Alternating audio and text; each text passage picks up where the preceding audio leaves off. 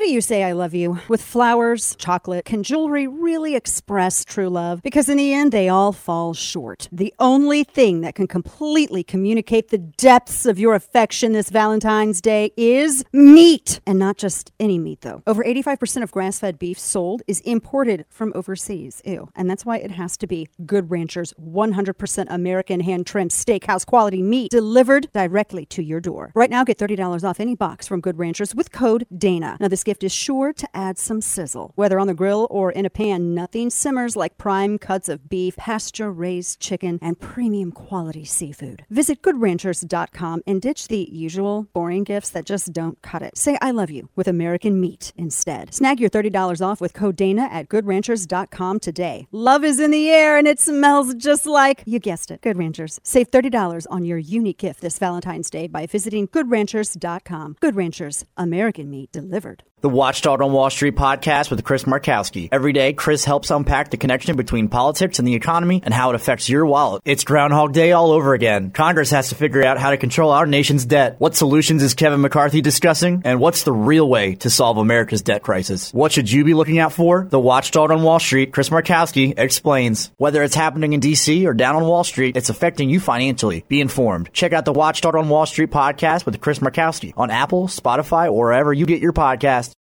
Speech tomorrow night. Well, as you know, the president is heavily, as I've said many times, heavily engaged in the writing process. When you hear the speech, you'll certainly hear there will be no question that this is a Joe Biden State of the Union speech. So just want to make that really clear. But don't want to get ahead of what you're going to hear from him. And so, I really want to know what that's going to sound like. What is a Joe Biden State of the Union speech going to sound like? Welcome to the program, everyone. I'm Dana Lash, your lovable curmudgeon, and you can listen from sea to shining sea on an affiliate in your area. You can also watch the simulcast on YouTube, on Facebook, through the first on DirecTV channel 349 as well. So we're in, just for those who are listening, I know it's not going to sound any different to you. I'm not on my big Haas mic, but it's not going to sound any different to you. If you're watching, though, you're like, where in the world is she at? She's got an old-timey radio behind her. Like, what is this? She stole some of Glenn Beck's set pieces. What's happening? No, I'm actually at Radio America's headquarters in Washington. So I told you yesterday that I'm in D.C. for the State of the Union address. And I've never been to the State of the Union. And I've watched it a million times when I was younger out of interest and now and older for work. But I've never attended. So I'm here for that. I'm going to be attending this evening. So we're broadcasting here from Radio America. So that's why the simulcast may look a little different. But other than that, everything's the same. And then tomorrow I'm back in Dallas. Okay, so first off, the State of the Union. The State of the Union is, well, I don't know. It's not well. It's not very well. In fact, when KJP, and this is what she said yesterday, that the president is heavily engaged in the writing process. Has he actually written a speech before? Or is this going to be another plagiarism scandal? I'm curious because, he got in trouble a couple of times for plagiarism. I mean, he's had to apologize mid-campaign because of plagiarism. So I'm just curious as to what his speech is going to sound like. We're going to be subjected to an hour of him squinting at everyone on the floor and in the gallery and at home watching through their televisions. He's going to be squinting at the cameras for I don't know how long. So it's going to be very interesting. Now, I was sort of wondering, now I know, but going into this, I was wondering what sort of approach he was going to take to his speech. Like, what is it? Because he can't really talk about foreign policy. He can't because you can't get into he can't touch on the Chinese balloon, can he? I mean, is he going to sit here and bring up the debunked ridiculousness that we talked about yesterday with all these spy balloons that came through during the Trump administration? Is he going to focus on domestic issues? What's he going to talk about? Believe it or not, it seems like he's going to make a go of trying to sell you on how good the economy is doing. I'm not even kidding. In fact, the speech isn't out yet. Sometimes they'll give out excerpts. They'll send out an embargoed speech. shortly before the address. They also, sometimes they'll release it usually in full shortly before the speech starts. But he's going to talk about the economy and how optimistic he is. How optimistic he is with all of this, and how it's actually great. And then he's going to say that it's Republicans really ultimately that are trying to cut Social Security and Medicare. And that's absolutely antithetical to what Kevin McCarthy said on the floor yesterday, which is that they're not cutting Social. I don't know where they're getting this talking point. I don't know where they're getting this talking point from at all whatsoever. That's not anything that Republicans have put forward. I mean, I have my own thoughts on Social Security. I think Republicans are terrified to talk about it, especially anywhere near an election or around a State of the Union address or anything like that. I mean, for the love of all things holy, let's privatize it, please. But, I mean, they've already been pushing this talking point to try to give Biden an assist. In fact, one of his White House economic advisors was saying that, quote, on average, American households are in a better position than they were before the pandemic hit. I don't know. Not quite sure about all that. Nobody believes that. Nobody believes it. Audio soundbite. We got a couple of sound bites here. Let me look over this. And I don't have my 4.5 foot wide gaming screen in front of me. So, you'll have to, I feel like I'm slumming it with my MacBook, my evil MacBook. But whether or not, because he's going to hit that, he's going to hit Medicare, he's going to hit entitlements. He is going to also slam billionaires for taxation. So it's going to be heavy on trying to reset economic expectations with essentially a Marxist speech. So there's going to be a lot of that tonight. That's going to be fun. But they've really been pushing this. So we'll see. Audio soundbite 22. This is Chuck Schumer when he was discussing Republicans cutting wokery, etc., things like this. Listen to this. The only thing we hear is a lot of rhetoric. One member says they want to cut the woke agenda. What's that? What cuts does that mean? Some say the woke military agenda. I don't even know what the heck they're talking about. He doesn't know what they're talking about? And of course he knows what they're talking about. Everybody knows what they're talking about. And they're actually, we had the headline yesterday that, the CRT DEI cottage industry, they're actually starting to see job cuts, which is pretty fascinating. We're going to get into more of this, but this is going to be the setup for the State of the Union tonight. This is going to be the setup for this going into the address tonight. And we're going to talk all about this. So this as well, some of the guests, I was telling you that they're making this they always did. There's a lot of theater. Paul Pelosi is going to be in the First Lady's box tonight. And when I was looking at the statement that the White House had sent out, they actually put in Paul Pelosi was attacked. They're framing this still, even though we know everything that we know, they're framing this as he was attacked by some crazy right-winger, MAGA, whatever, which we all know is so not even remotely true. The guy, I mean, I don't know how many right-wing MAGA folks have the pride flags in their yard and BLM flags in their yard and the Fist of Resistance flags in their yard, et cetera, et cetera. I don't know how many people have that, but he's not a right-winger. Anyway, the way that it was presented in the statement that the First Lady sent out is that this is, Paul Pelosi, a victim of the right wing, and when he was attacked, the phrase "Where's Nancy," which was also chanted by those who stormed the Capitol during the January 6th insurrection. That was verbatim what they had in the statement that they released when they were announcing the guest list, which I thought was they're really pushing that. So they have a whole host of people that they have in the First Lady's box. That's the special guests for the President and First Lady. Bono's expected to be there because of charity work or something. I don't know. A number of other individuals are going to be there as well in the box, including, because I think that they're going to highlight abortion too. And I can tell some of what they're going to be highlighting, and we're going to go through some of the other things that you can expect.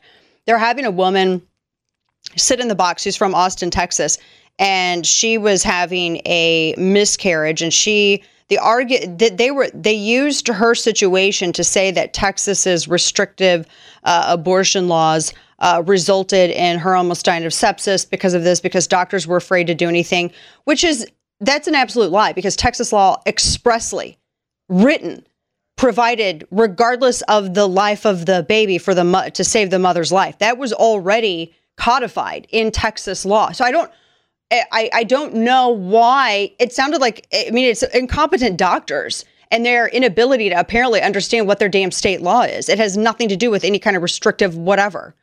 But they're going to pretend that you don't know what Texas law is, or that you don't know that was expressly included. So there was no reason at all whatsoever for this, that it seemed like doctor incompetency than anything else. They're going to try to use that as like a Roe v. Wade thing. So you can expect them to hit that as well. They're going to hit that. The mother of Tyree Nichols, she's going to be there, as well as the guy who stopped the killer in Monterey. The guy who went to the ballroom on Chinese New Year and was attacking people at the ballroom. So he's going to hit some anti-gun stuff, the anti-Second Amendment, as is typical of what he talks about whenever he gets on that issue.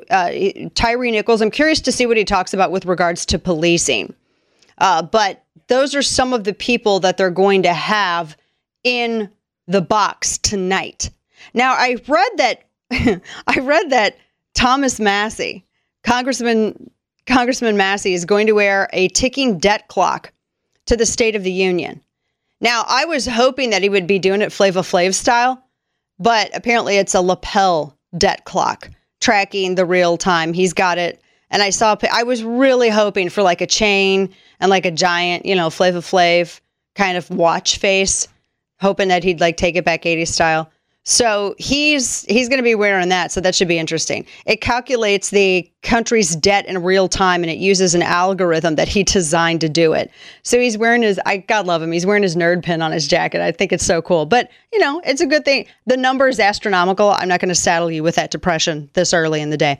All right. So we have a lot to get into, because also while all of this was happening, while we're planning to talk about and get into what we can expect with the State of the Union, there was an insurrection in Oklahoma. I don't know if you saw this, but Trans-Tifa jumped in to the Oklahoma Capitol building to physically fight GOP bills that are banning mutilation for minors who cannot engage in informed consent.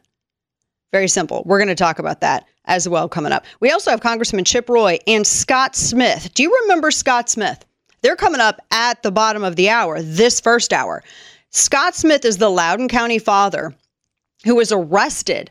Remember this? The whole school where you heard about a teenage girl who was raped in the bathroom by a male student who identified as a female student, and he took advantage of having access to the female bathrooms, and he raped the female student, minor, in the bathroom. And they lied to the dad.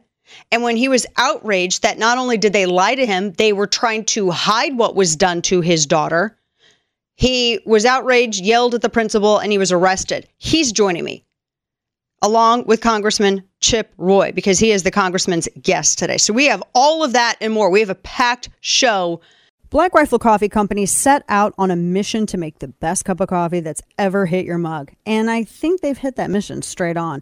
Their dream has been to sell enough premium coffee to build a support network for veterans, first responders, and law enforcement. And thanks to your support, that dream has come true. Black Rifle Coffee is roasted by a veteran-led team of brilliant coffee graders who work tirelessly to roast and bag the highest quality coffee here in America. And the coffee is truly one of a kind and my favorite. Your support has helped Black Rifle Coffee Company expand their team of active duty service members, veterans, and veteran family members. And they were able to donate over 120,000 bags of coffee to veterans and first responders in 2022. Visit blackriflecoffee.com/Dana and use my code Dana at checkout for 20% off your purchase and your first Coffee Club order. That's blackriflecoffee.com/Dana. Use code Dana and also look for Black Rifle Coffee in grocery and convenience stores. Black Rifle Coffee, America's coffee.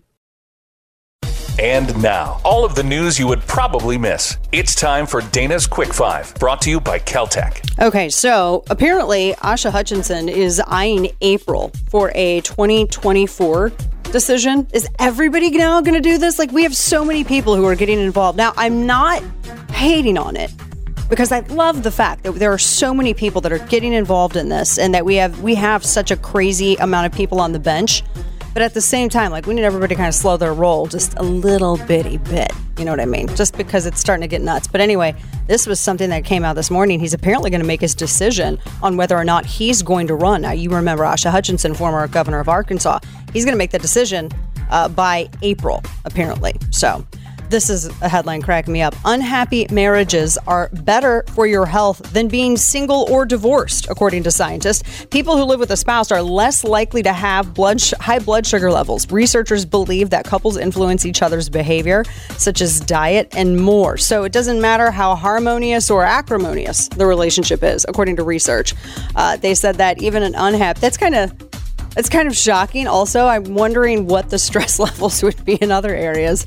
Ron DeSantis's $12 million plan to fly more illegal entrants out of Florida. Now he's getting criticism because the governor's trying to expand a program that saw him fly 50 Venezuelans, which, by the way, is 50 fewer than what Biden has been flying in jets for months, and no one has said a single thing about that, the administration's program there.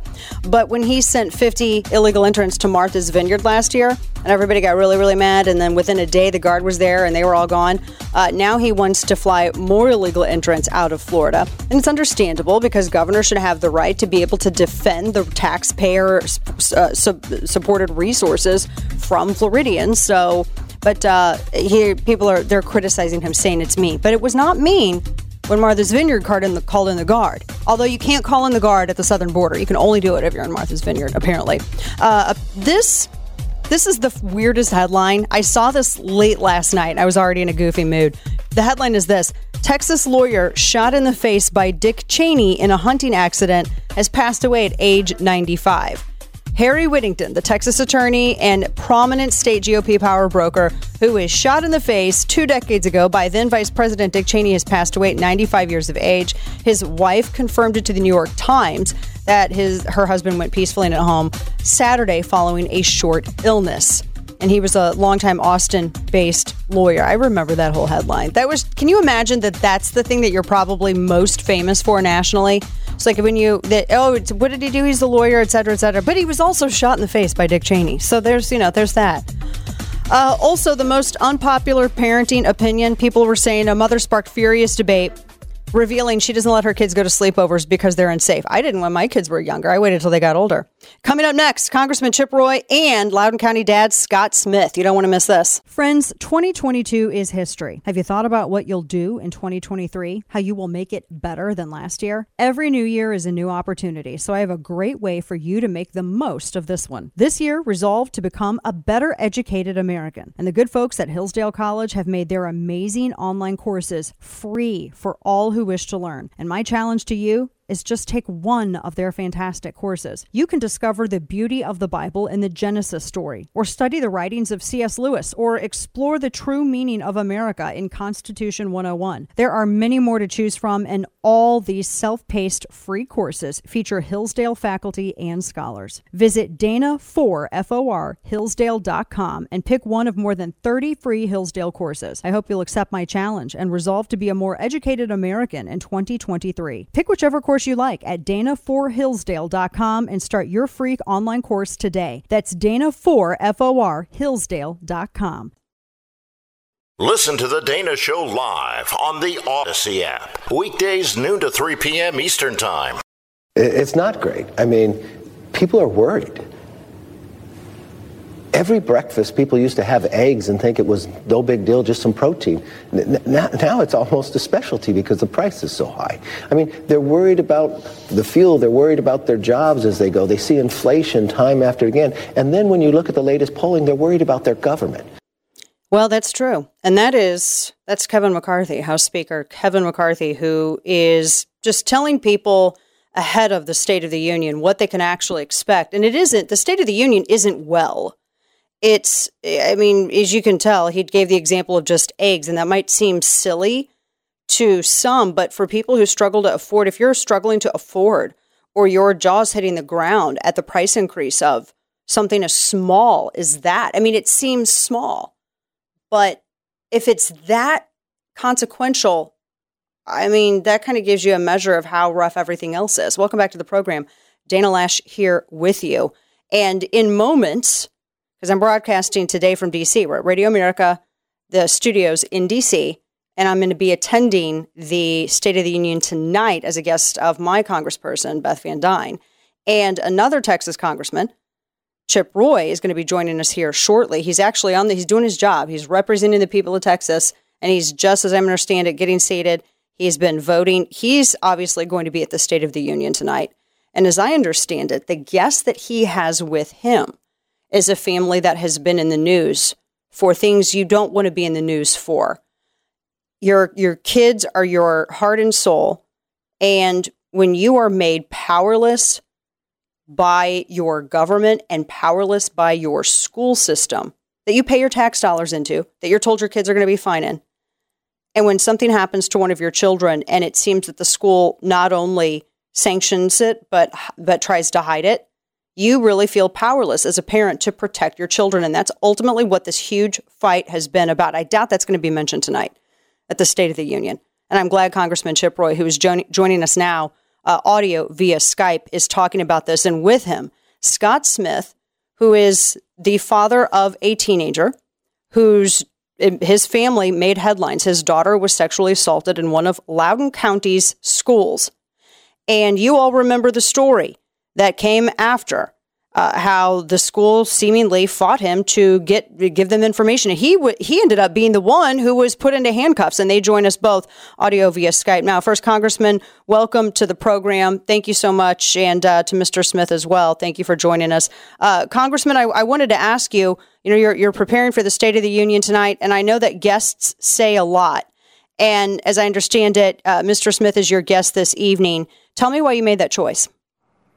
Yeah, thanks. Good to be on, Dana. I hope I get to see you while you're here in the swamp. But I know you and I both would prefer to be back in Texas. Look, I'm happy to be here. I'm happy to be here with my friend Scott Smith. We've gotten to know each other pretty well since about 18 months ago. I reached out to him when the news had broken about what had occurred in Loudoun County. Now, side note, I'm a proud Texan, family since the 1850s. But I was displaced. I actually grew up in Loudoun County. I took my SATs in schools that are right down the road from where Scott and his family live, and where they had to experience this unfortunate and frankly completely unacceptable attack on their family. So I reached out to Scott because I didn't want to talk about his family or his daughter without talking to him before I was going after Merrick Garland. Scott was happy to have me go after Merrick Garland, so I did. And so we've become friends, and I've been following his family and want to support them. And here's the message heading into the State of the Union. We don't need a federal government that is weaponized against the American people, and that's what we have right now. We have an FBI that wanted to turn Scott Smith into a domestic terrorist, put him on a list because he dared to go to a school board meeting, challenge that school board for what had happened to his daughter. Look, I think Scott is a saint. God forbid the school board that I went to go talk to after something like that happened. I think Scott handled himself well, and yet he's the one that ended up on the floor, bloodied and with handcuffs. So I wanted Scott to be here with me. I want Joe Biden to have to know that Scott is there, and to know that it was the Joe Biden FBI that wanted to turn Scott into a domestic terrorist for simply wanting to protect his daughter. That's an excellent point. And Scott Smith there with Congressman Chip Roy attending the State of the Union tonight. And Mr. Smith, we've prayed for your family, and our hearts broke, and we were all outraged for you. I think a lot of us wanted to go right there with you to that school board meeting. We watched the video. We've read the stories. Most families cannot even fathom enduring what your family has endured.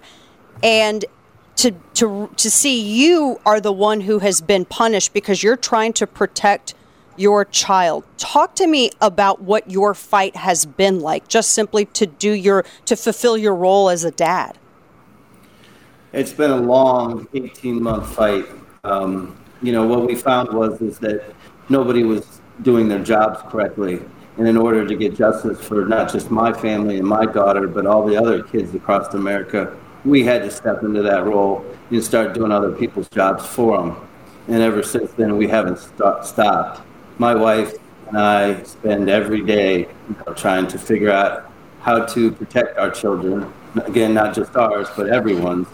And what's most important to me, and I really appreciate having Chip, invite me, is I want to be the lightning rod to all moms and dads across America that you need to stand up and protect the children and, get the government out of our lives and, stop indoctrinating our children. And I just want to be, the person to tell the moms and dads, don't be afraid, stand up. There's good people that will surround you and protect you. Yes. We have to do this as a whole. It can't just be a few. And to that point, and that's Scott Smith, whose daughter, and for those who are familiar with the story, I think most everyone is, and there were a lot of details with it. His daughter was sexually assaulted at a Loudoun County school bathroom.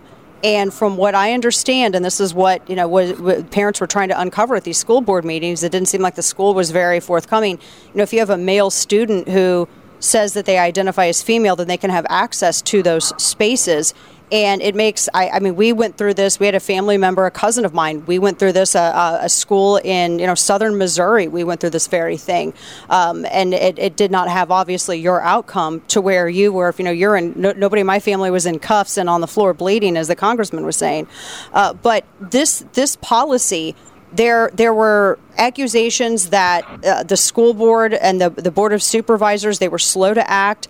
They weren't forthcoming with information. I know that, you really had to fight just to get some basic information as to how this attack was even allowed to happen, not just once, but twice. Have they been, Mr. Smith, and I'm going to go back to you, Congressman, has the school finally decided that they want to be a little bit more forthcoming in with this information leading up to explaining how this happened? Not one bit. If anything, it's just more of the same. They fought the special grand jury investigation tooth and nail to the very end. They tried to shut it down several times. Thank God they weren't successful with that. And the special grand jury was able to finish, and the report was scathing across, all agencies. We're still fighting with them to try to get, they did an independent investigation of what had happened. And, all the parents are trying to get that released with no avail. That's so. And Congressman, this is something that because obviously now this is where, the elected representatives of these taxpayers that seem to hit a brick wall when they're trying to protect their kid. Now they look to members of Congress because these policies, and then of course the DOJ, as you mentioned, their response, because after a video went of Mr. Smith being arrested and everything that his family went through, you saw so many parents going to school boards demanding, transparency with these policies, only to be told find out later that they're actually being cross-referenced as domestic terrorists by our own Department of Justice. So how can we stop that? You mentioned the weaponization of government. How do we stop this? Because this is the fact that this can happen in America in this age is insane to me. All right. Well, first of all, you got to have parents like Scott and his family stand up. We saw what happened in Loudoun County because he spoke up. The superintendent's been removed. I think that's correct. The superintendent's gone. The Commonwealth's attorney has been pulled off the case, and that's as it should be. Secondly, you got to show up to the polls with the right message. Glenn Youngkin wanted Virginia on the back of parents who were sick and tired of what were happening to their kids. Number three, you got to have Republicans who actually grow a spine, stand up, and do the things they said they would do. It's not enough to come in here and have a bunch of fancy hearings. It's not enough to be able to call a few witnesses. We need to have the Judiciary Committee, the Weaponization Committee, be having a little bit of... Not just the Department of Justice. Yeah. I want to go after the CDC for the list that they're now keeping on whether or not you've been vaccinated. I want to know what the NIH knew and when they knew it. I want to know what the Department of Homeland Security knew, for example, about the agents they accused of whipping Haitian migrants, which was a lie. I want to know what the intel communities know about you and me. I want to know what ATF knows about pistol braces and about a list they're keeping about what weapons I own and keeping databases. I want to know why we're paying money out of our taxpayer dollars for a federal government to be targeting you and me, Dana, and Scott Smith. That's what this is about. That's why Scott is with me today at the State of the Union, and that's what we need to see out of our Republicans in Washington. Mr. Smith, I'll give you the last word on this because it's doubtful. You weren't invited to the president's box. You're not going to be sitting up there with the First Lady and Bono, I heard, who's attending this evening. What would you like the president to know? What if you could have a message, if you could say something to the president, what would you say to him? Well, the first thing I would say is, Mr. Biden, you need to secure the border. You know, we don't have a country without secure borders. And now we see that with our airspace too. You know, he's not protecting our country. We need our borders secure immediately. And then the next thing I would say is just simply, you need to stay out of our parenting rights. You know, leave parenting to the kids. We don't want the institutions and the governments to take over. That's wrong. There you go. Scott Smith, God love you. I so appreciate your fight on this and your willingness to do everything that you possibly can, not only to protect your family, but also to help raise awareness as to how other families can protect their kids as well. You really helped create a firestorm movement in this country. And Congressman Chip Roy, God love you for bringing Mr. Smith to this tonight. This needs so much attention. Absolutely, Dana. One last point. This debt ceiling fight is all connected to it. We need to stop funding the very weaponized government that is going after us. We can return it to pre-COVID levels and we can save $3 trillion. That's going to be a part of this fight. So God bless you and thank you for covering this. Amazing point. Thank you so much, Congressman Chip Roy and Scott Smith. Thank you both. Appreciate you. Thanks to your support, Patriot Mobile has emerged as one of the leaders in the parallel economy, and they have big news. Patriot Mobile now offers service with all 3 major networks. This means if you're with the big 3 and like the service but hate their values, you can access them with Patriot Mobile. They also offer a performance guarantee. So if you're not happy with your coverage, you can switch between the 3 major carriers for free. Patriot Mobile, America's only Christian conservative wireless provider, offers nationwide coverage on the best 4G and 5G networks. So you get the same great service while supporting a company that fights to preserve our God-given rights and freedoms. Resolve now to stop supporting companies that don't align with your values. The Patriot Mobile 100% U.S.-based customer service team makes switching easy. Just visit patriotmobile.com/Dana or call them at 878-PATRIOT. Get free activation today with the offer code DANA. That's patriotmobile.com/Dana or call 878-PATRIOT. patriotmobile.com/Dana or call 878-PATRIOT. Of all your favorite talk hosts, one of these is not like the others. The Dana Show. I mean, 2 things. One, giving a speech that even if it's 40 million people watch it, which is less than the Super Bowl, but still that's a huge number of people. That's a big opportunity for any president. It's the biggest speech of the year any president gives. But what he needs to do is tell a story. Joe Biden is an amazing storyteller. Oh, we know you that. Sit in the Oval Office, Karine can tell you, and he can storytell for 6 hours. He can storytell for 6 hours. Who doesn't love the story of Corn Pop or the Freddy Krueger janitor in the pool's basement where those kids pet his leg hair, and the Freddy Krueger janitor in the basement of the pool that he used to work at when he went down there and he cut him a chain so he could go and whoop Corn Pop out in the parking lot? Y'all remember that? Remember that story? That's probably my favorite. Or about all the times that he rode Amtrak, which never happened apparently later. Someone debunked that. Or the time that he drove a tractor trailer, that was also debunked. I mean, he's a good storyteller, but whether or not the stories are true is the question. Welcome back to the program. Dana Lash here with you, broadcasting from Radio America Studios in Washington, D.C. I'm attending the State of the Union address tonight. My first time ever, probably my last, as a guest of my Congresswoman, Beth Van Duyne. And this is going to be interesting. There's going to be, there's like a whole protocol that you got to do. We'll talk about that coming up. There's like a whole thing, like you can't have any electronic anything, you know, all kinds of stuff.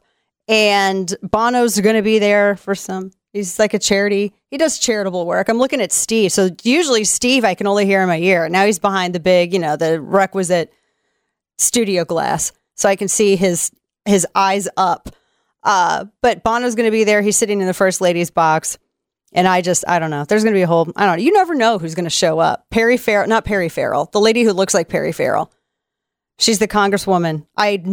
You know what? Hang on. Let me Google this. Congresswoman who looks like Perry Farrell. You guys know him from Jane's Addiction? I cannot even believe that it actually comes up. It's hysterical. But yeah, it's a congresswoman. She actually dresses kind of cool. I don't dislike her, but anyway, I'll Google this because it's not one to pull up right now. All right. So here's a couple of other things I got for you. Did you guys read? This was in Austin, Texas, apparently, or near Austin. It was a FedEx cargo plane that was landing at Austin International Airport, and it came within less than 100 feet of a Southwest 737. And there was apparently on January 13th, a very similar near miss of almost the exact same situation. Now, aviation experts are asking, how are we having these near misses, especially on the runways of two major American airports at Austin, Bergstrom International, and then in New York? How is this happening? You would think that would be a question if we had only like a department of things that had to do with transporting stuff, and we had like a secretary of that, a transportation secretary. It's almost like our actual, it's like Buttigieg could answer this question. But that's apparently not what the Department of Transportation is about. The Department of Transportation is only about climate change, being gay, and bridges. That's it. That's the Department of Transportation. But I do actually have questions. And I'm wondering too, this was on the heels of some of those health requirements kind of reduced for pilots. We had that story like a couple of weeks ago. I feel like this is all still fallout from everybody being grounded for so long during lockdown. It's troubling. They should answer about it. We have second hour on the way. You don't want to miss. Broadcasting from D.C., Dana Lash, back after this. Tonight in his State of the Union, Joe Biden must answer for his failed leadership, whether it's the border crisis continuing to rage at our southern border, crushing inflation and over $30 trillion in national debt, or a balloon from communist China entering into the United States sovereign airspace. Joe Biden has caused a crisis in America.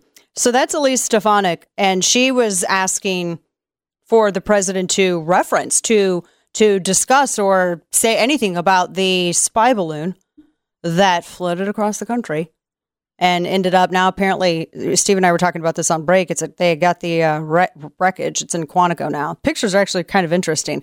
Welcome back to the program. Dana Lash here with you, your lovable curmudgeon. And folks, you can listen to this program from sea to shining sea in an affiliate, a market near you, a city near you, in your state. You can also watch a simulcast, which is available on YouTube and the my official Facebook page, as well as through the First DirecTV channel 349. And we're here at the Radio America studios. I'm attending the State of the Union address tonight. I'll be back in Dallas tomorrow, but attending tonight. Now, apparently, it almost kind of sounds as though this was something that was included kind of last minute.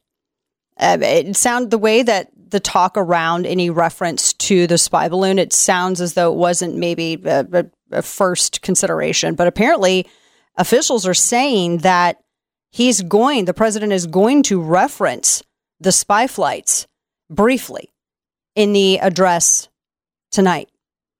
I'm not quite sure how he's going to work that in there, but it almost seems like he can't avoid it. And it's a major issue. He's got to address it. Now, the things that we know, like I said, we were last hour before we went to break, we know what he's going to talk about because you can always use whoever's going to be in the box with the first lady as your gauge as to what he's going to discuss. So if you look at the guest list, which we've been discussing, if you look at the guest list for this, you really do, Paul Pelosi is going to be there. So you know that there's going to be some sort of insurrection, though, especially the way when the White House released their statement as to who they're going to have. They mentioned with Paul Pelosi that, he was attacked, and they try to make this David DePape guy sound like this crazy right winger when he was actually, from what I understand, he didn't think that the Pelosi's were socialist enough. He had the BLM flag and all this other stuff, this propaganda hanging all around his property. So the flag, everything else. So Paul Pelosi is going to be there. They also have, and I mentioned this, they're going to hit abortion. He's going to hit abortion hard. He's going to hit abortion hard because Democrats believe that helped them last election, when ultimately it wasn't really abortion that did it. It was split ticket voting, and it didn't really have to do with, in blue states, if your base is, a longtime Democrat voter, that might motivate you. But that wasn't a huge motivator for a lot of independents and a lot of people who just kind of consider themselves sort of in the middle, whatever the middle is anymore. That wasn't a factor because a lot of people understand how the human body works, and they realize that, a lot of the gaslighting that they heard just wasn't scientifically accurate. So they have this one couple who's coming in from Austin, Texas. And I live in Texas, so I know what Texas laws are. But they have this couple that are coming in from Texas, and this is how I know they're going to hit abortion, because that's what their story is about. The woman was 18 weeks when her water broke, and they had been trying to add to their family for over a year. And the White House, according to their press release, it said the doctors were unable to intervene or help her because they were concerned that providing the treatment she needed would violate the Texas abortion ban, which prohibits abortion care unless a woman's life is in danger. She was sent home with instructions to come back if she developed signs of a life-threatening infection, which she did. 3 days later, they said that she developed sepsis and nearly died as a result of it, and that she still, to this day, has medical complications as a result of this. Now, if the story doesn't sound right to you, it's because it doesn't, there is something wrong here.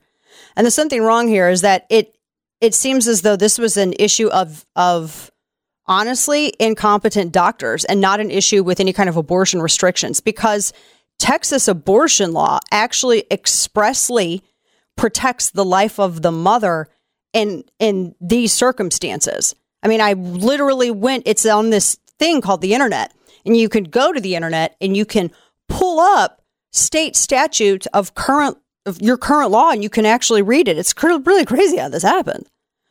But she and then the couple did all this pro-abortion stuff where they were talking about ectopic pregnancies and everything else. I don't see how any kind of law is the culprit here, because it sounds like, if they were worried about her pregnancy, why weren't doctors monitoring her condition more closely? Why wasn't the medical center monitoring her condition more closely? Why would you send someone home when they are getting a life-threatening infection and it is a non-viable, at that point, it is a non-viable pregnancy? That does not have anything to do with the quote unquote Texas's abortion law. That's medical incompetency. Period. The end. Texas law does not prohibit acting in that instance. That is in absolute misinformation. It's a lie. It's not even misinformation. That's polite. It is a lie. And you hate to see that people go through this, but you also hate to see things twisted and presented falsely as a way to cause more harm. So that they're going to hit abortion in this thing, in the address tonight, by going on who's going to be in the box with the First Lady. Now, you have the ambassador, Oksana Markova of Ukraine, is a guest. This was the ambassador for Ukraine was a guest last year also. So that ambassador is going to be a guest again this year. Bono is going to be there. He's apparently representing the topic of HIV/AIDS and relief programs. Remember, he did this thing called PEPFAR. It was a program that he launched with George W. Bush. And he and George W. Bush did a lot of work with HIV/AIDS and raising, funds for treatment in underdeveloped nations, et cetera, et cetera. So I don't know. I guess Biden, because he's writing his own speech, apparently, according to KJP, which we all know probably means a lot of plagiarizing. So it seems like he's going to also try to claim that as his. He's going to try to take that and make that his program. I bet you that's how he's going to present it. I don't know why, because it's weird. It's just weird that's how I don't know. But also, let's see, there's Tyree Nichols' mother is going to be in attendance. And I believe she's in the First Lady's box as well. So there's going to be discussion on that. There's going to be the gentleman who stopped the murderer. This took place over Chinese New Year, when you had the guy who went into the ballroom where you had people who were celebrating Chinese New Year. It was in Monterey, California, and he opened fire. And the individual who stopped him and disarmed him is going to be a guest in the First Lady's box as well. So they're going to talk about firearms, and I'm sure he'll reiterate, and he'll get into an assault weapons ban. That pretty much you can bet on. So and then he's going to try to gaslight everyone into thinking that the economy is great, apparently, which it's not. And I can tell this from some of the stuff we're hearing, some of the sound bites from Brian Deese. And I wanted to play audio soundbite 7. This was yesterday afternoon. And this is pretty much, I think, the perspective that the president is going to have tonight when he talks about the economy in his address. Listen to this. You just said is actually consistent. So about 2/3 of Americans say that their circumstances are better than before. You say it either way. And I think that it is the case that if you look at the kind of key measures of basic economic security, do I have health insurance? Do I have $400 in the bank in case my car breaks down or I have another emergency expense? Am I late or delinquent on a credit card bill? Am I facing foreclosure? If you look at all of those measures, they, on average, American households are in a better position than they were before the pandemic. Oh, by those measures? Seriously? Because nobody has anything in the bank. I had the story with you how people are tapping into their 401ks yesterday in order to cover costs because of the hidden tax of inflation. People are not doing better. Not by a long shot. But and then of course, you're going to hear this, audio soundbite 6. This is Brian Deese just trying out these talking points before Biden. I think that as we look back, the principal drivers of inflation have been the pandemic globally and subsequent shocks to the system, the most significant of which was the war in Ukraine. Not to diminish the severity of either of those two things, but it's immaterial to the cause of inflation. Right when Biden got into office, he passed a $1 trillion spending package. Now, you got to print money, and then they say that they're going to double the size of the IRS. When you are spending this much money and you're not cutting excessive spending elsewhere to offset the new spending, what do you think is going to happen? I mean, this is economics 101. I mean, my gosh, you don't even have to take a college course on this. This is just basic high school, how your economy works in your republic. That kicked off inflation. And it didn't have anything to do with the war in Ukraine, which, by the way, it was building up before then. It didn't have any in the pandemic. Our economy was coming out of the pandemic pretty well as an economy that should have never been shut down can do. But we were crawling out of that pandemic. It would have been a lot worse if we had not had a strong economy going into it.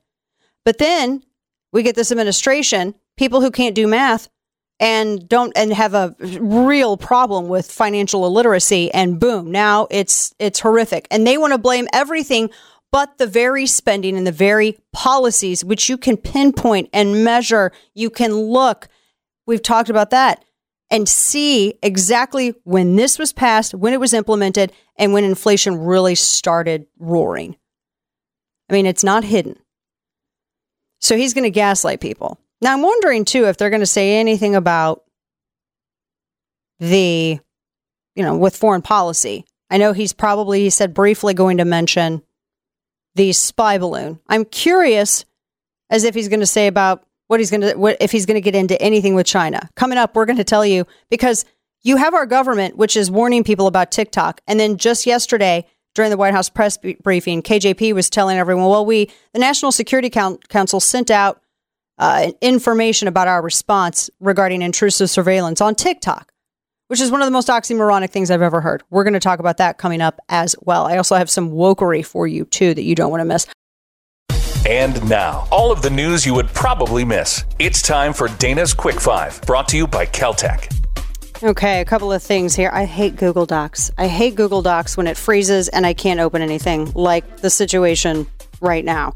So, as I told you, we're broadcasting here from D.C., Radio America Studios, and going to be attending the State of the Union address tonight. And we were just, we had that the president is apparently going to actually reference the Chinese spy balloon in his speech tonight. So we'll be looking forward to that and get that for you. All right. So I think it's now pulling up. I'm about to throw this computer across the studio. That's what's going to happen. All right. So first up, this is what we got. This is what we have for you. I don't know what to think of this. This comes from Ohio. Apparently, police put a fake MLK quote on a police cruiser for Black History Month. I don't know how that happens. It said, "Be the peace you wish to see in the world," and it's attributed to Martin Luther King Jr., but apparently that's actually not a quote that he ever said or wrote. You do need to kind of look this stuff up before you put it on a government vehicle. Just saying. Drinking 2 cans of beer, glasses of wine per day may lower the chance of developing dementia, according to a major study, but the risk goes up with every sip beyond that. I don't hate that study. It sounds scientific to me. I think that sounds scientific. According to Washington Examiner, a new survey out shows that Americans are entirely unenthused about a Trump-Biden rematch. Democrats aren't. It's a Washington Post ABC News poll, and it said more than 62% of Americans would be dissatisfied or angry if it was a Biden and Trump rematch. And it was, if Biden clinched the second term, it was 62% dissatisfied or angry, and 56% dissatisfied or angry if it was Trump. So, I don't know. People, I think they want to see a rematch. Scientists have injected, for some reason, fish with alligator DNA to create mutant creatures that live longer. Millions of fish harbored across the world each year, half are killed due to diseases. So I guess this is, normally they treat sick fish with antibiotics, but then they don't want antibiotic-resistant bacteria. So now Auburn University, they're looking at fusing the DNA of 2 species so that they can have a little bit more resistant and longer living fish to eat. I don't know how I feel about that, though. I don't know. Also, Alec Baldwin. This is getting even more interesting. So the DA's witness list is full of crew members from that troubled indie Western. They're going to be testifying for the prosecution.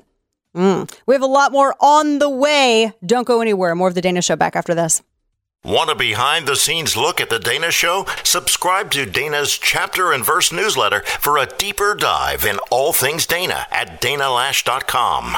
Air Force One, he seemed very definitive in making clear that he was the one who said explicitly, "I want this to be shot down." The military leaders suggested wait. Was that a reflection, perhaps, in frustration in terms of the political attacks you guys have gotten from Republicans who said this should have happened on the front end as opposed to the back end? Well, just a couple of things. I know there was a TikTok that went out to all of you from the National Security Council that was pretty detailed on how everything kind of broke down for the past week. A TikTok. And how things flowed. A TikTok. Welcome back to the program. Your flummoxed curmudgeon here.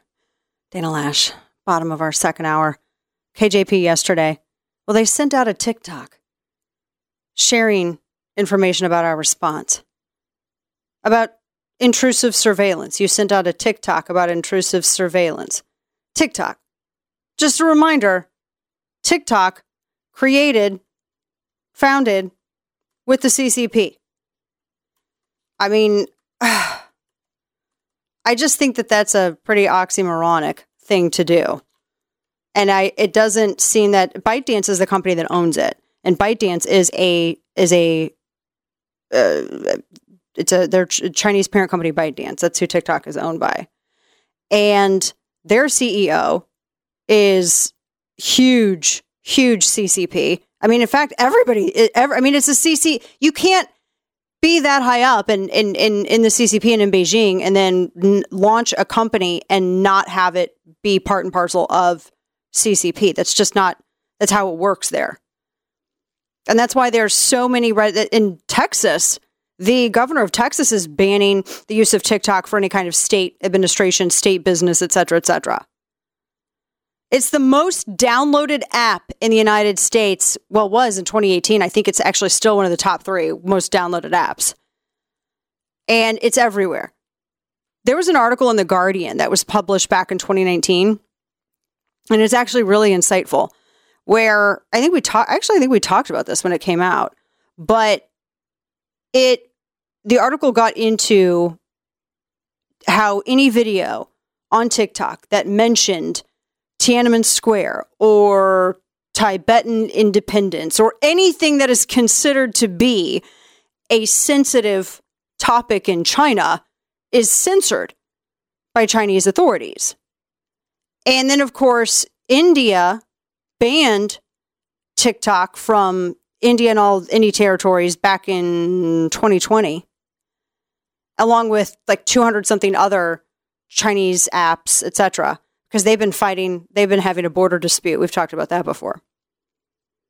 People have raised health issues about, for younger kids, addictions and influence and all this other stuff. And, I get it. It is just really completely incomprehensible that our government, the United States government, in the context of talking about intrusive surveillance, doesn't at all see the problem with sending out a TikTok. Oh, for the love. Doesn't see at all a problem. So it's just really difficult to kind of take any of these people seriously on the issue of wanting to, be really pushed back. And I get it that their CEO, like, he was at the, last year, he went and talked to New York Times. It was like, yeah, we're going to keep everybody's data. It was Andrew Sorkin, and we're going to keep everybody's data safe, et cetera, et cetera. No, clearly. And they've been going on offense in Washington. So there's a lot of scrutiny on this. And there should be. I mean, I don't believe any of these officials' assurances on privacy or anything else, because simply the way that the company operates, the differences in terms of how it operates, whether it's here in the United States or even in China, it's just there's so many questions. The information is not safe. Like I said, everybody was freaking out over this spy balloon, and you have 1 million spy balloons on everybody's phones. If you have TikTok, you have you have your own little spy balloon, just in a different form. Or if you use Zoom, you have a spy balloon on your laptop, on your computer, if you're using Zoom. Same thing. I don't know if people just think that it doesn't affect them. Like, it's not like I do anything nefarious or anything that would in any way could be used as being compromising to the United States or anything else. I watch all creatures great and small, and I like anime, and I play an ungodly amount of video games when I can. We just like wrapped up Vermintide, and now I'm like playing it as a different character, and I'm powering her up. Anyway, long story short, there's nothing that they can use, really. But that's not the point. It's not the point of you doing something that can be used. The point is all about behavior. Everything can be a psyop. That's the thing. Do you know what was interesting? When I put out a piece yesterday on my newsletter on Substack, Chapter and Verse, and I wrote about this specific instance. I think I talked about it on air. There was I don't know who this person is. I think they're new. I don't know. Some, I guess, conservative. I don't know. And they had tweeted out in response to the Granny Awards. I'm saying Granny Awards, and I'm not going to change it. It's a verbal, not typo. It's on purpose, and it stays. But this person tweeted out, Russia will never allow satanic rituals to be broadcasted. You don't have to say broadcasted. You can just say broadcast, by the way. Nationwide, because they're an Orthodox Christian nation. America, we have completely lost the plot. And I wrote, no, Russia would never allow the Grannies performances because they're a statist nation run by commies with a body count and false virtue. I wouldn't describe the leadership of a country that imprisons and murders basic dissenters as one that's guided by Christian principles. I mean, even God gives free will where Putin doesn't. I mean, looking to them like there's some sort of guiding light on morality or ethics, that's completely losing the plot. And you don't change a nation with tyranny. But my point, when I wrote about this, is that the amount of bots that I have seen, Russia's there, they've never been communist. Oh my gosh. What? They literally, that was the name of their party that they mentioned themselves. Okay. All these bots came out. If you do this with Russia, if you say it about China, all of a sudden, all of these brand new accounts with all these long numerical names come out and they try to fight with you about policy. It's all such a psyop. That's the whole point of these apps and that engagement, is to influence behavior. And if they're really good at it, you don't even realize that your behavior is being influenced. It's a hell of a lot cheaper to get your enemy divided and make them fight each other than it is to bring your people to fight them. It's a lot easier. It's a form of warfare. I think we're in a Cold War with China. I think we're in a Cold War with communism. I don't think we ever left it. But that's the whole point of this. It doesn't matter, because I've had friends tell me, Dana, it doesn't matter what I'm doing. I mean, I don't do anything of importance that could be considered compromising. So it doesn't matter if I have TikTok. That's not the point, though. The point isn't whether or not you are doing something. The point is that you can be influenced by what you see others do and others say on that app. And you may not think that it works that way, but I guarantee you, if you get hit with it day in and day out, especially if you just aren't paying attention to it, it's a psyop. That is the danger. It is a psyop. And you have KJP standing out there saying, yeah, well, we used a psyop, an application for a Chinese psyop to go ahead and give you our statement about intrusive surveillance. It's so ridiculous. To my point, though, of this tweet that I'd responded to and wrote a piece on separately on Substack. We'll talk more about that coming up, because I just thought it was so interesting. It's just never ever looked to bad. I just don't believe that a country that kills people for basic dissent is one guided by Christian principles. We'll talk more about that. I want to get into a couple of other things, though, in the meantime. We've been talking about what to expect from Biden's State of the Union. We talked about that. Now, Sarah Huckabee Sanders is giving the response, the GOP response tonight. That's going to be interesting. I think she's going to be I think she'll be comfortable in giving the response. I don't think she's going to get dry mouth like Rubio did. I think she's going to be comfortable. But she needs to turn up the charisma. Not that she's not, not to say that she doesn't have any. I've met her in person and she's very engaging in person. But I know she likes to be very chill and just, when she's dealing, of course, that we saw her in her role as press secretary for Trump. So I'm curious to see her charisma and how she comes across in her delivery for this address tonight. This is going to be her stepping out singularly on her own, out from Trump's shadow onto the national stage. She's already done that in Arkansas now, being elected governor, but now on the national stage. It's going to be interesting. It'll be interesting to see. I have a couple of other stories here, too. I've got some wokery, and then I have this story. This is a wild story, and it has to do with immigration. So this took place in Arizona. A 73-year-old man named George Allen Kelly was arrested for fatally shooting an illegal entrant, Gabriel Butimia, 48 years old, on his Arizona ranch on January 30th. Now, the 73-year-old rancher, like I said, he's been charged with murder. The 48-year-old Mexican national had a history of illegal crossings into the United States. Now, the Kelly's ranch is legit right there on the border. You can see the border from his house. He is right there. His land, his property, everything right there. Now, authorities are investigating. They say that it doesn't seem like either of them knew one another.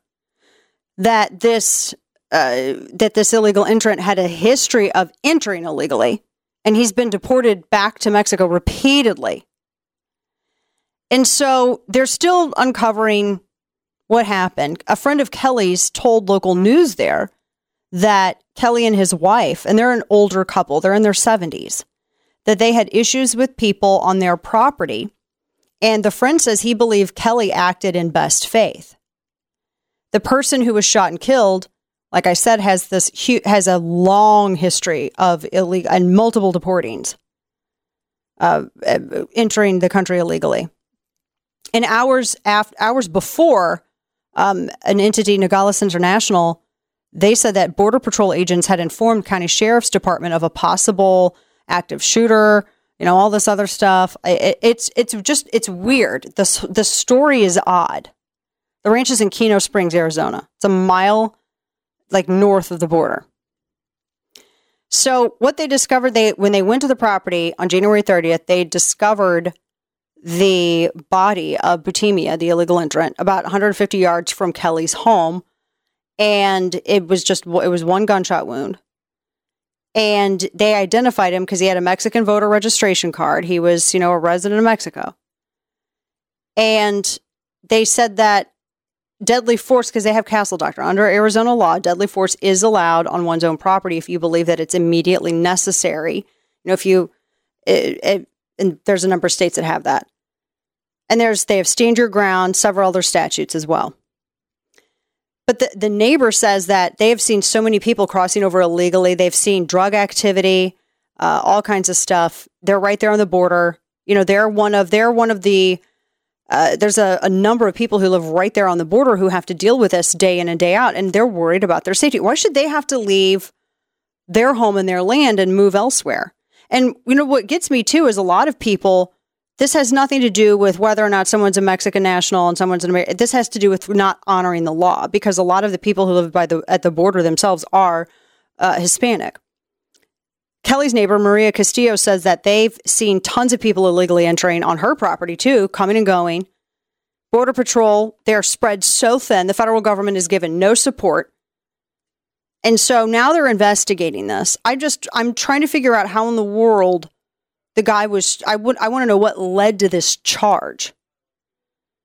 So that's because the wife is now scared because she's at home by herself. Her husband's in jail. She's at home by herself. And so she's terrified. He's being held at Santa Cruz County Jail. He goes back to court tomorrow. So was he acting to protect himself? Was it a self-defense? You're out on your land and someone is on your property you don't know, and you know that there's a history of illegal crossings and drug activity and everything else. I also would be I'm armed and it's a terrifying prospect. This is what happens when the federal government doesn't do their job. This is what happens when the administration doesn't take the border seriously. If you want vigilantes, this is exactly how you get vigilantes. I'm not saying that this is a case of vigilantism, but people have to protect themselves. We'll talk more about this and also let you know any developments too. It's his life mission to make bad decisions. It's time for Florida Man. Okay, so I don't know what I think about this guy. Florida man concealed heroin in his buttocks. He was arrested with a kilo of meth, say deputies in Okaloosa County. Officials with the Okaloosa County Sheriff's Department said a Crestview man is in custody after he was found with more than a kilo of methamphetamines where the sun don't shine. Timothy Holt, 49 years old, was arrested after deputies executed a search warrant on a home in Wingard Street. And before the warrant was carried out, deputies say they saw Holt pick up a package from the front porch of his home. Okay. All right. And then they found out that Holt had over a kilo of crystal meth. Deputies say that when they told Holt he would be arrested, he admitted that he had 3.5 grams of heroin concealed in his rear wallet. I don't know. I'm so tired of saying buttocks, right? So according to the arrest report, he was charged with trafficking in meth. Never hide it there. Why do you think? You think that they're never going to find it? Why? Third hour on the way. You don't want to miss. Stick with us. More of The Dana Show. Back after this. He's got a lot of things to tell. Why do you think that it has not penetrated the American public? Well, these things don't sell themselves, and it's one of the reasons I'm really looking forward to that State of the Union address. I will say that there have been so many accomplishments under this administration, it can be difficult to list them in a distilled way. Oh my gosh, that is such a butt-kissy response. I almost can't even handle it. I have an overdose on butt-kiss saccharin right now. Welcome back to the program, ladies and gents. Your lovable, bemused curmudgeon, Dana Lash here, and you can listen to the radio program from sea to shining sea. We're broadcasting actually here from Radio America's headquarters, and that's why it looks different if you're watching the simulcast on Facebook page, YouTube, and the First DirecTV channel 349, all kinds of good stuff. So I'll be back in Dallas tomorrow. Tonight, I'm attending the State of the Union. Nobody looks forward to the actual State of the Union address. You go because you want to see the freakish behavior on the floor with lawmakers. You also want to see who's wearing what, because some people just dress ridiculous and it's just fun to watch. It's just, if you like to people watch, and everyone does, then it's kind of fun to watch that Victorian freak show happen on the floor. It's just very interesting. It's like people who can't stand each other and want to cancel each other, but yet we're going through the tradition of civility. And so it'll be very interesting. And I'm going to be there in the gallery. I've never been to one before. I try to always avoid Washington, D.C. as much as possible. You pretty much have to lure me out with like a new video game or M&Ms or something like E.T., and I'll follow them from Texas and find my way in D.C. But I'll be there tonight. And then, like I said, back in Dallas tomorrow. Pete Buttigieg, Secretary Mayor Newmom, Pothole Pete, says he's so excited. He's so looking forward because he's got so many accomplishments. We talked about this yesterday. I cannot get enough of the soundbite, and I cannot get enough of his staged, choreographed puppet hands. I can't get enough of it. But it's either between that soundbite or Jen Psaki saying that Biden is an amazing storyteller. I don't know.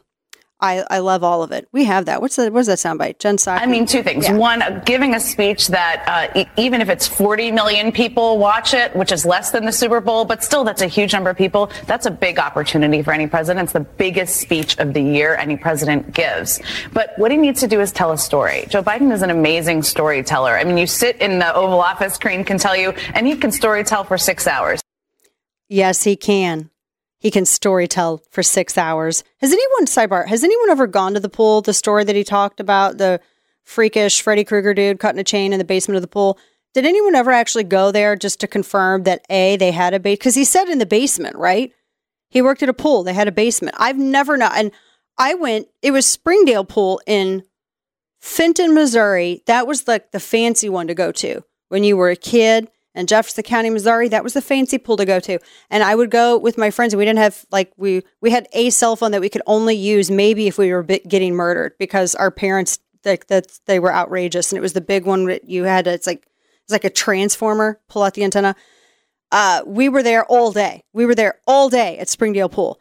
Never a basement there. There was never a basement, and there was never any kind of Freddy Krueger. Maybe the basements are different in Philly. You're from Philly. They got basements in the pool, Steve? From where you... Tons of basements. And you got like a Freddy Krueger dude down there just cutting chains randomly. I don't even know what you would need a chain for in a pool. Like... I don't... There's a lot of basements because there's a lot of mountains in Pennsylvania. But in a pool? Not in a pool.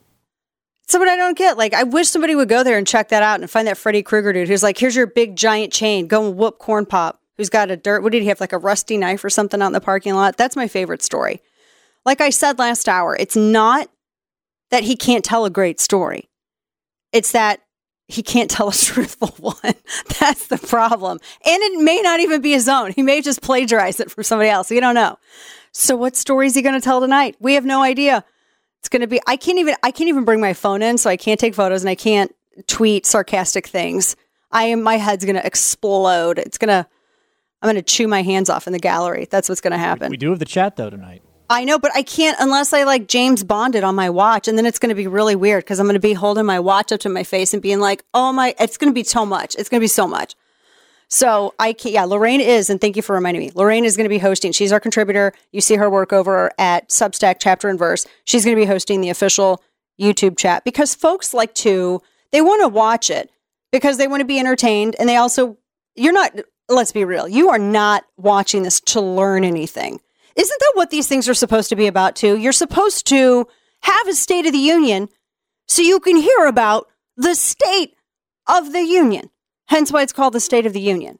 You don't want to hear a campaign speech, and you don't want to hear a politician try to make himself look better by tearing down the other party.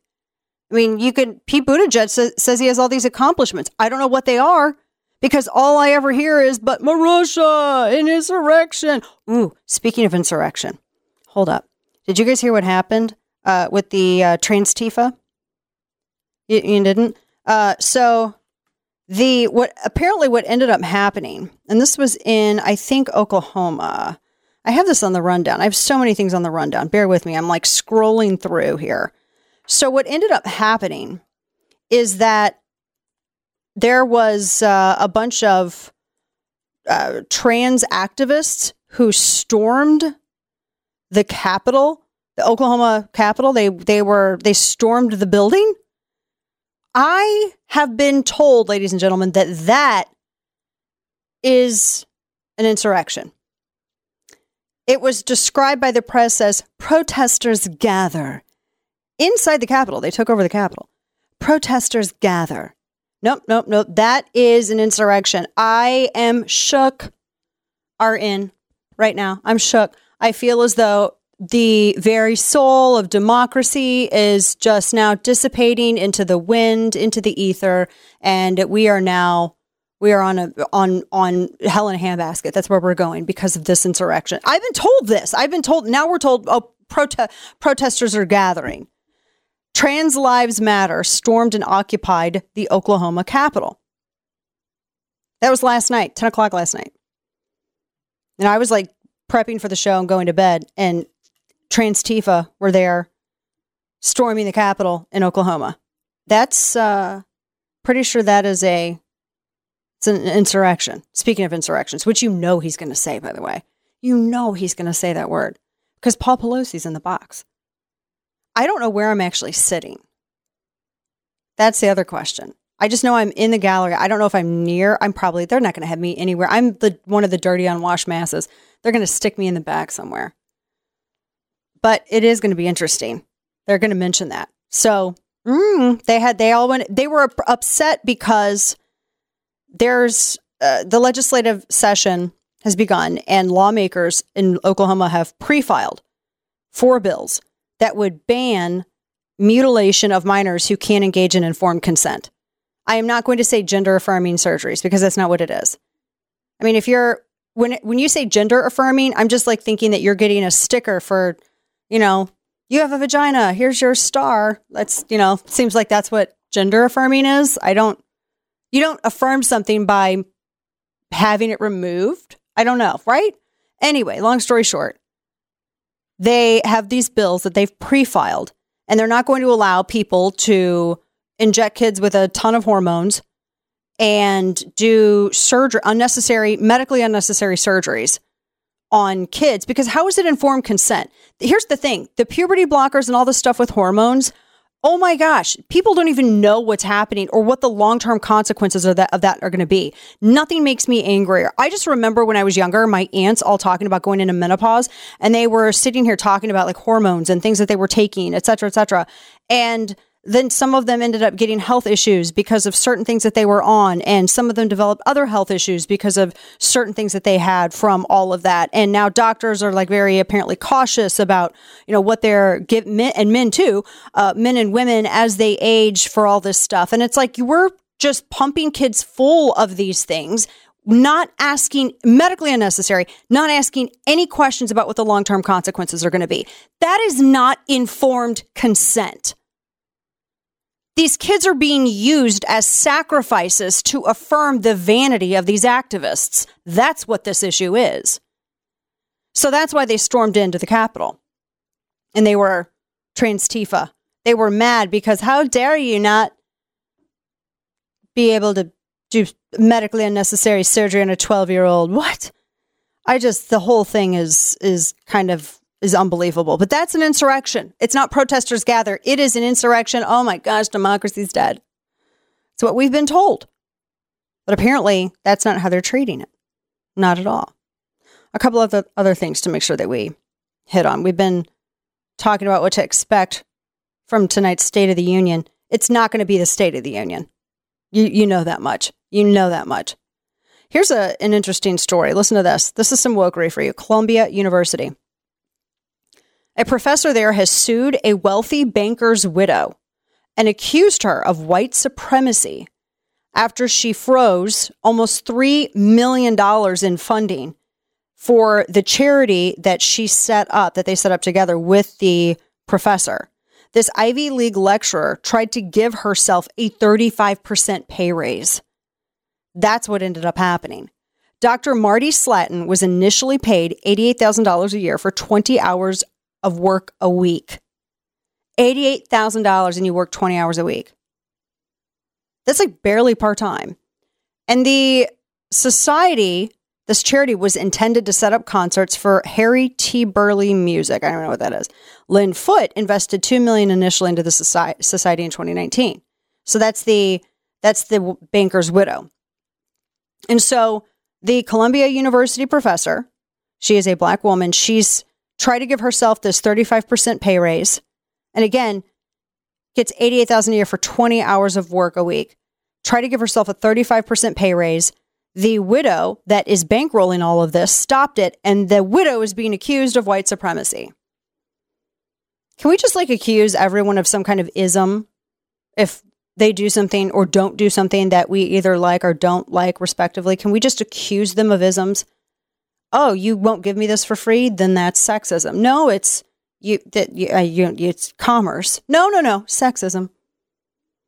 All the isms. It's all about elevating people to a more special status than everyone else. It's the absolute opposite of real equality. Can you imagine? Over Columbia University. So Slatton is accused of extending. Now remember, this widow is bankrolling this whole thing.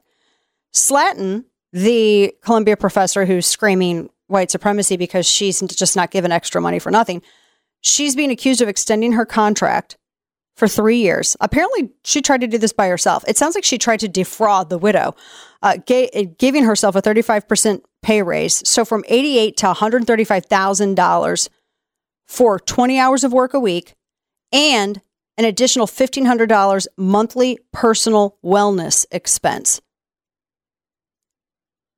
What kind of sweet work is that? That's none. It's none. So it sounds like she wants welfare, not a job. So I'm looking at this because Slatton said that the widow was power hungry. And I love how Daily Mail goes, it's unclear what the two women fell out about. Oh, I'm pretty sure how they fell out about. It seems like the professor wanted to shake down the widow and the widow resisted. And now the professor, she's resigned from her position. She wanted a severance payout of $500,000, which she did not receive. And that's wow. And now she wants to get back on this charity's board. It's the Harry T. Burleigh Society. So, and they were and the society promotes Black classical musicianship. The whole thing is just, this all is so ridiculous. That's an entitlement mentality. That's not anything else. It's an entitlement mentality. Nothing else but that. I have a couple of other things I want to make sure that I hit on as well, because there are a few stories. Oh, I know. We got to get going. We'll get into this coming up at the bottom of the hour because I have a few other stories for you, including they're coming after waitresses' tips. Oh, yeah. IRS. I told you this is going to happen. And now, all of the news you would probably miss. It's time for Dana's Quick Five, brought to you by Caltech. Y'all know that Halo score. You know it. All right, first up, college degrees are losing more career clout, according to WTOP. Companies are increasingly dropping four-year college degree requirements for their jobs and putting more emphasis on experience. And that's not just applicable to entry-level jobs either. A third of those who've dropped degree requirements did so for senior-level roles, according to a recent survey. Intelligent.com found 53% of hiring managers said their company had eliminated the requirement for a bachelor's degree for some roles in the past year. Very interesting. I mean, experience does matter. I mean, it really does. I don't know what I think about this. Why do we need it? A 319 million-year-old brain has been discovered. Could be the oldest of its kind. It seems really gross. It's a fish brain. It's a scan of the skull of a 319 million-year-old fossilized fish, which has led to the discovery of the oldest example of a well-preserved vertebrate's brain. So it's shining a new light on the bony fish and their, I guess, evolution. All kinds of stuff coming up. Disney, Ron DeSantis, Wokery, State of the Union, so much more. Stay with us. Your one-stop shop for the information you need to fight back. If you're going to have to learn stuff, you might as well enjoy it. The Dana Show. But in this case, I would still say it's serious, but I wouldn't get overly worried at all about it. But there are some questions we all, as Americans, need answered, I think. Did it really happen during the past administration? Because there doesn't seem to be anybody from the past administration who's aware of it. I'm not for the first 2 years of that administration. Now, it's possible there's old radar tapes that show things that now if we go back, know what it looks like, go back and say, well, that wasn't an ice storm over the Aleutians, that was a balloon, or so, I don't know. That's a very interesting soundbite. And that was yesterday evening. It was uploaded to like around 4:30. And it was of General James Mattis, who was responding to discussion about this Chinese spy balloon flying over the continental U.S. Because remember, one of the initial responses in some of the way it was presented as spin, things that we heard is, there were a couple of balloons over during Trump's tenure. What? And then they said, well, we actually didn't know until after he left office. Well, Mattis was saying, no one ever told me about this when I was in my position at the time, under the Trump administration. No one told me. That's kind of a big question, right? That's a big concern. Welcome back to the program. Dana Lash here with you, your lovable curmudgeon. You can listen from sea to shining sea, whatever market you want to listen in. Watch the simulcast as well. It looks a little different today. We're broadcasting in D.C. at Radio America HQ. I'll be back in my Dallas studio tomorrow. I'm attending the State of the Union address tonight, so that's why we are here. And thanks to Radio America and our crew here for getting this set up. And also 349 DirecTV, you can watch as well. So this statement from Mattis, because it wasn't just Mattis that said this, it was also Mark Esper and former DNI folks who had said that they were entirely unaware of anything like that during the previous administration. Now, here's where I think everything needs to just pause for a minute, because what gets wrapped up in this discussion and what ultimately the focus tends to fall on is what happened under whose administration, because that means that's culpability. That's a separate issue from recognizing what's happening here. I mean, A, we know that this was a surveillance device, right? That's it. That's, end of discussion. B, we know that the Chinese government was incredibly cagey and weird about it, and that they were mad, even though back in 2001, one of their jets forced down one of our Navy surveillance planes when it got too close to one of the islands in the South China Sea. So, we know how they would respond because we went through that back in 2001. They were incredibly aggressive. They decided to play victim with how we responded, and I think it was the most vanilla wafer, innocuous thing, the way that we handled it to do, especially when we knew that it was going to be flying over the continental United States.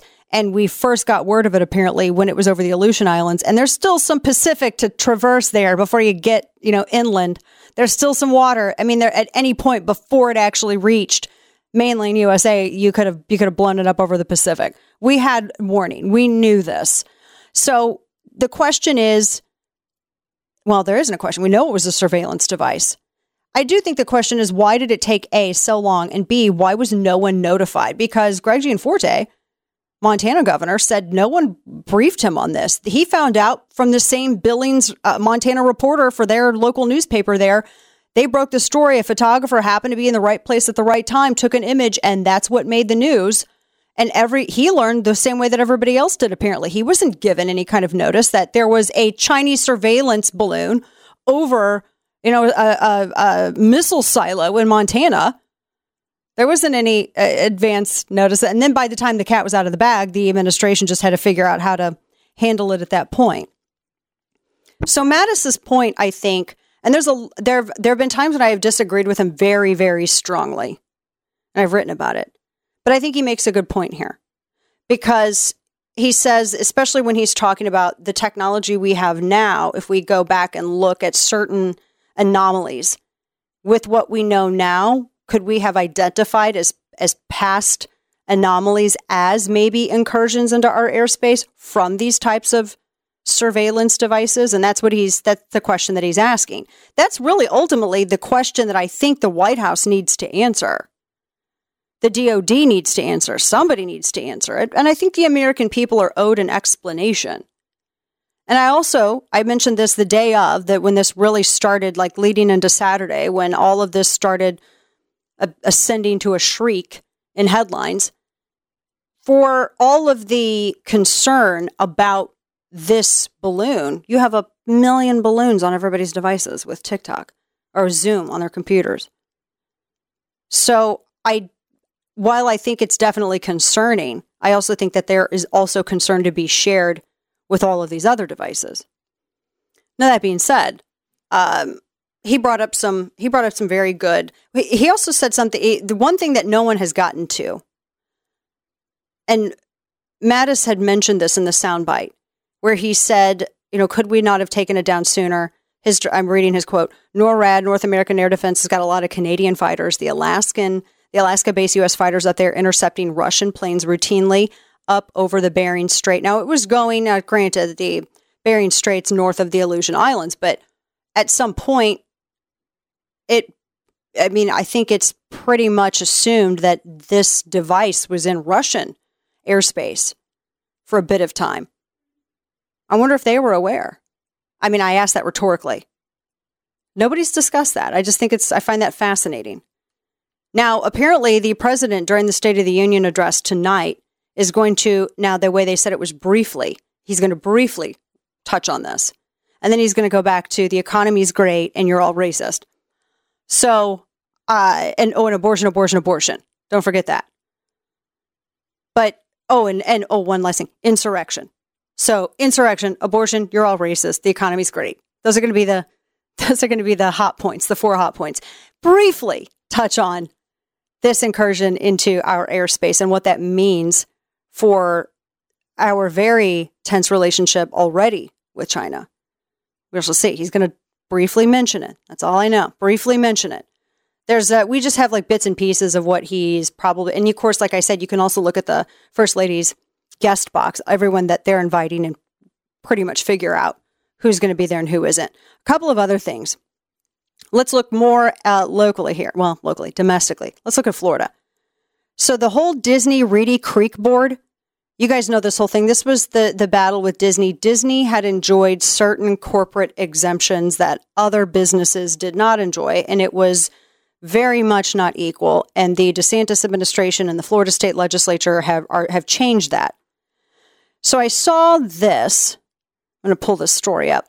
So that Reedy Creek Improvement District is going to be Florida legislature. They proposed a bill. It's going to, for now, give DeSantis control of the Reedy Creek Improvement District. Of course, he's going to have like a board that's doing this. And this has been a huge battle for some time. It's this 5-member board that oversees 40 square miles of Florida, which is where the resort is. There's been a lot of, I think, because I was reading what all this is going to entail. And there's all these benefits that the Reedy Creek, that whole arrangement have given to Disney for quite some time. And the new rules that are in the bill that was proposed by the state legislature on Monday, they do not allow anyone who is with Walt Disney Company to actually be on the board. So it's not a self-serving thing. I can't believe that was a new rule that actually had to be proposed. That's wild to me. It's absolutely wild to me. But there's been a lot of, because the way that a lot of debate on this, the way that the left tries to position this is that he's either taking over, this is the way the fight is going, is that either DeSantis is actually physically taking over a company, which is inaccurate, that he is banning Disney, which is inaccurate. And then I also see some of the Republican political operatives out there throwing punches and saying, oh, woke Disney won. Big loss for actual conservatives because they get to, Disney's going to keep their tax-free, regulation-free status. They just get a different board. That's not even remotely at all accurate either. Disney will no longer have a governing status at all. The state can impose taxes on Disney for road projects outside of the district's boundaries. It's going to be a state-controlled, legislature-controlled, term-limited board, and the governor appoints the members on, and it's a board that is looking at Disney and its property. They can't use and abuse eminent domain to get more land. All of that. They have to contribute to local infrastructure. It creates an apparatus that allows them to do that. And all of this. And they have to pay the $700 million in unsecured debt as well. That's not going to be something that's going to be kicked over to taxpayers.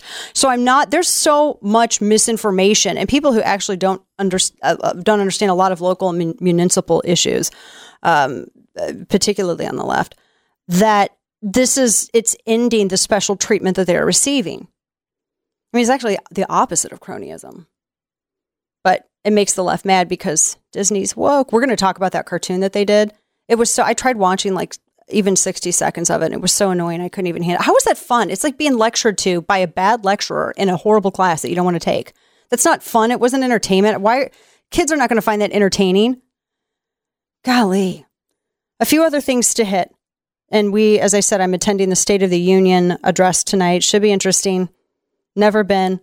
I have to be coaxed into DC. So should be kind of fun. This one, I got actually two things. I'll make it quick. This happened actually when I was going on air. Steve Daines got into Twitter jail because he posted a photo with his wife when they were hunting. It didn't show anything even remotely bad or even gory. He posed with his harvested animal. And I guess people don't understand how hunting works. Like when you do this stuff, unless you're like on a, you're a private reserve and it's not a species that's indigenous to the state. I mean, it's licensed, things are tagged. You can only harvest what, you've been allowed to get, et cetera, et cetera. People are really strict. But the way that I understand it, like a lot of the fish and game wardens, they just like pop out from the bushes. I think they live in holes in the ground and they just sort of pop up out of the bushes and they're going to nab you. I've heard so many stories where, like, particularly during any kind of like bird hunting season. So he posts that on Twitter and he gets bounced for it, even though he did nothing wrong. He just posed with his harvest. And Twitter's got to change. There's so much to change still. So they bounced him for that.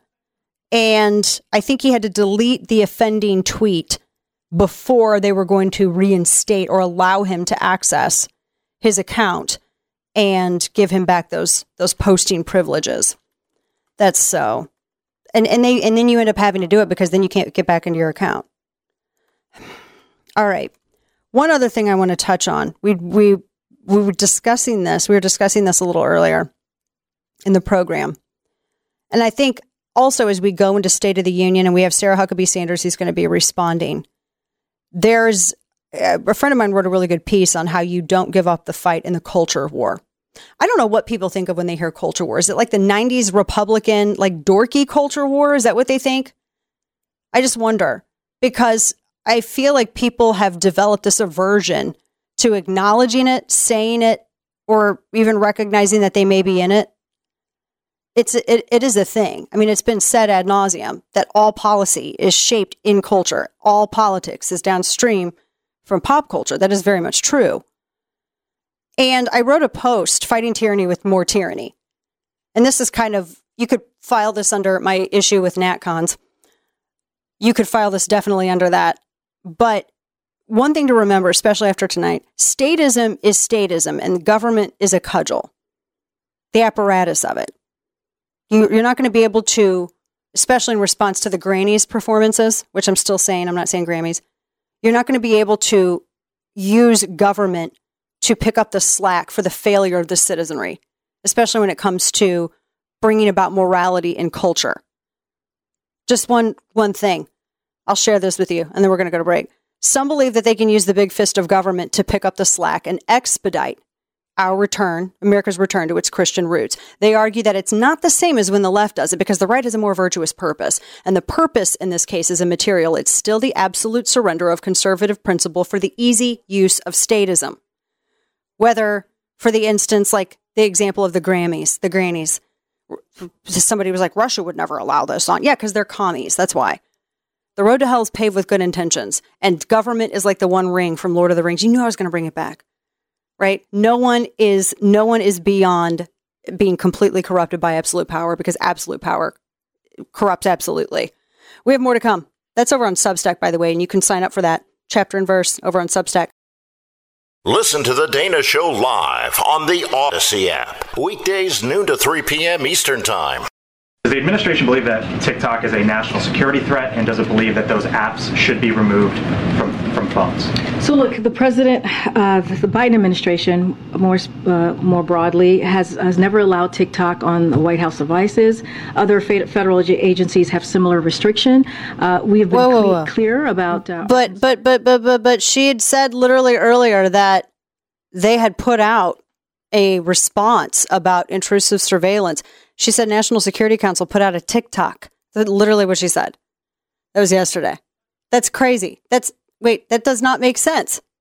She said that. Go ahead. I'm sorry. Play just part of one. Just play the first part of one. Air Force One. He seemed very definitive in making clear that he was the one who said explicitly, I want this to be shot down. Military leaders suggested wait. Was that a reflection perhaps in frustration in terms of the political attacks you guys have gotten from Republicans who said this should have happened on the front end as opposed to Well, just a couple of things. I know there was a TikTok that went out to all of you from the National Security Council. Oh my gosh, what? So they didn't see it themselves. Yeah, they didn't see it themselves. They're like, wait, that's they need to have some consistency here. All right. I'll be at the State of the Union address tonight, back in Dallas tomorrow, where we're going to recap State of the Union. But for now, today in Stupidity, Steve. DJ Phone Uncle. All right. Whoopi Goldberg was out there, and she was trying to defend China here. So let's see how well this went. You know, listen. You sound so we spy confident. on them, they spy on us. We find out stuff, they find out stuff. You know, and the world keeps going around. No. And also you don't get caught. I mean, that's the other thing. But you respect people's airspace. And you don't, golly, come on. All right, folks, that does it for us tonight. Have a wonderful night. Join the live chat. I'll send out a newsletter link for you subscribers. And I'll be back behind the mic with you tomorrow. God bless.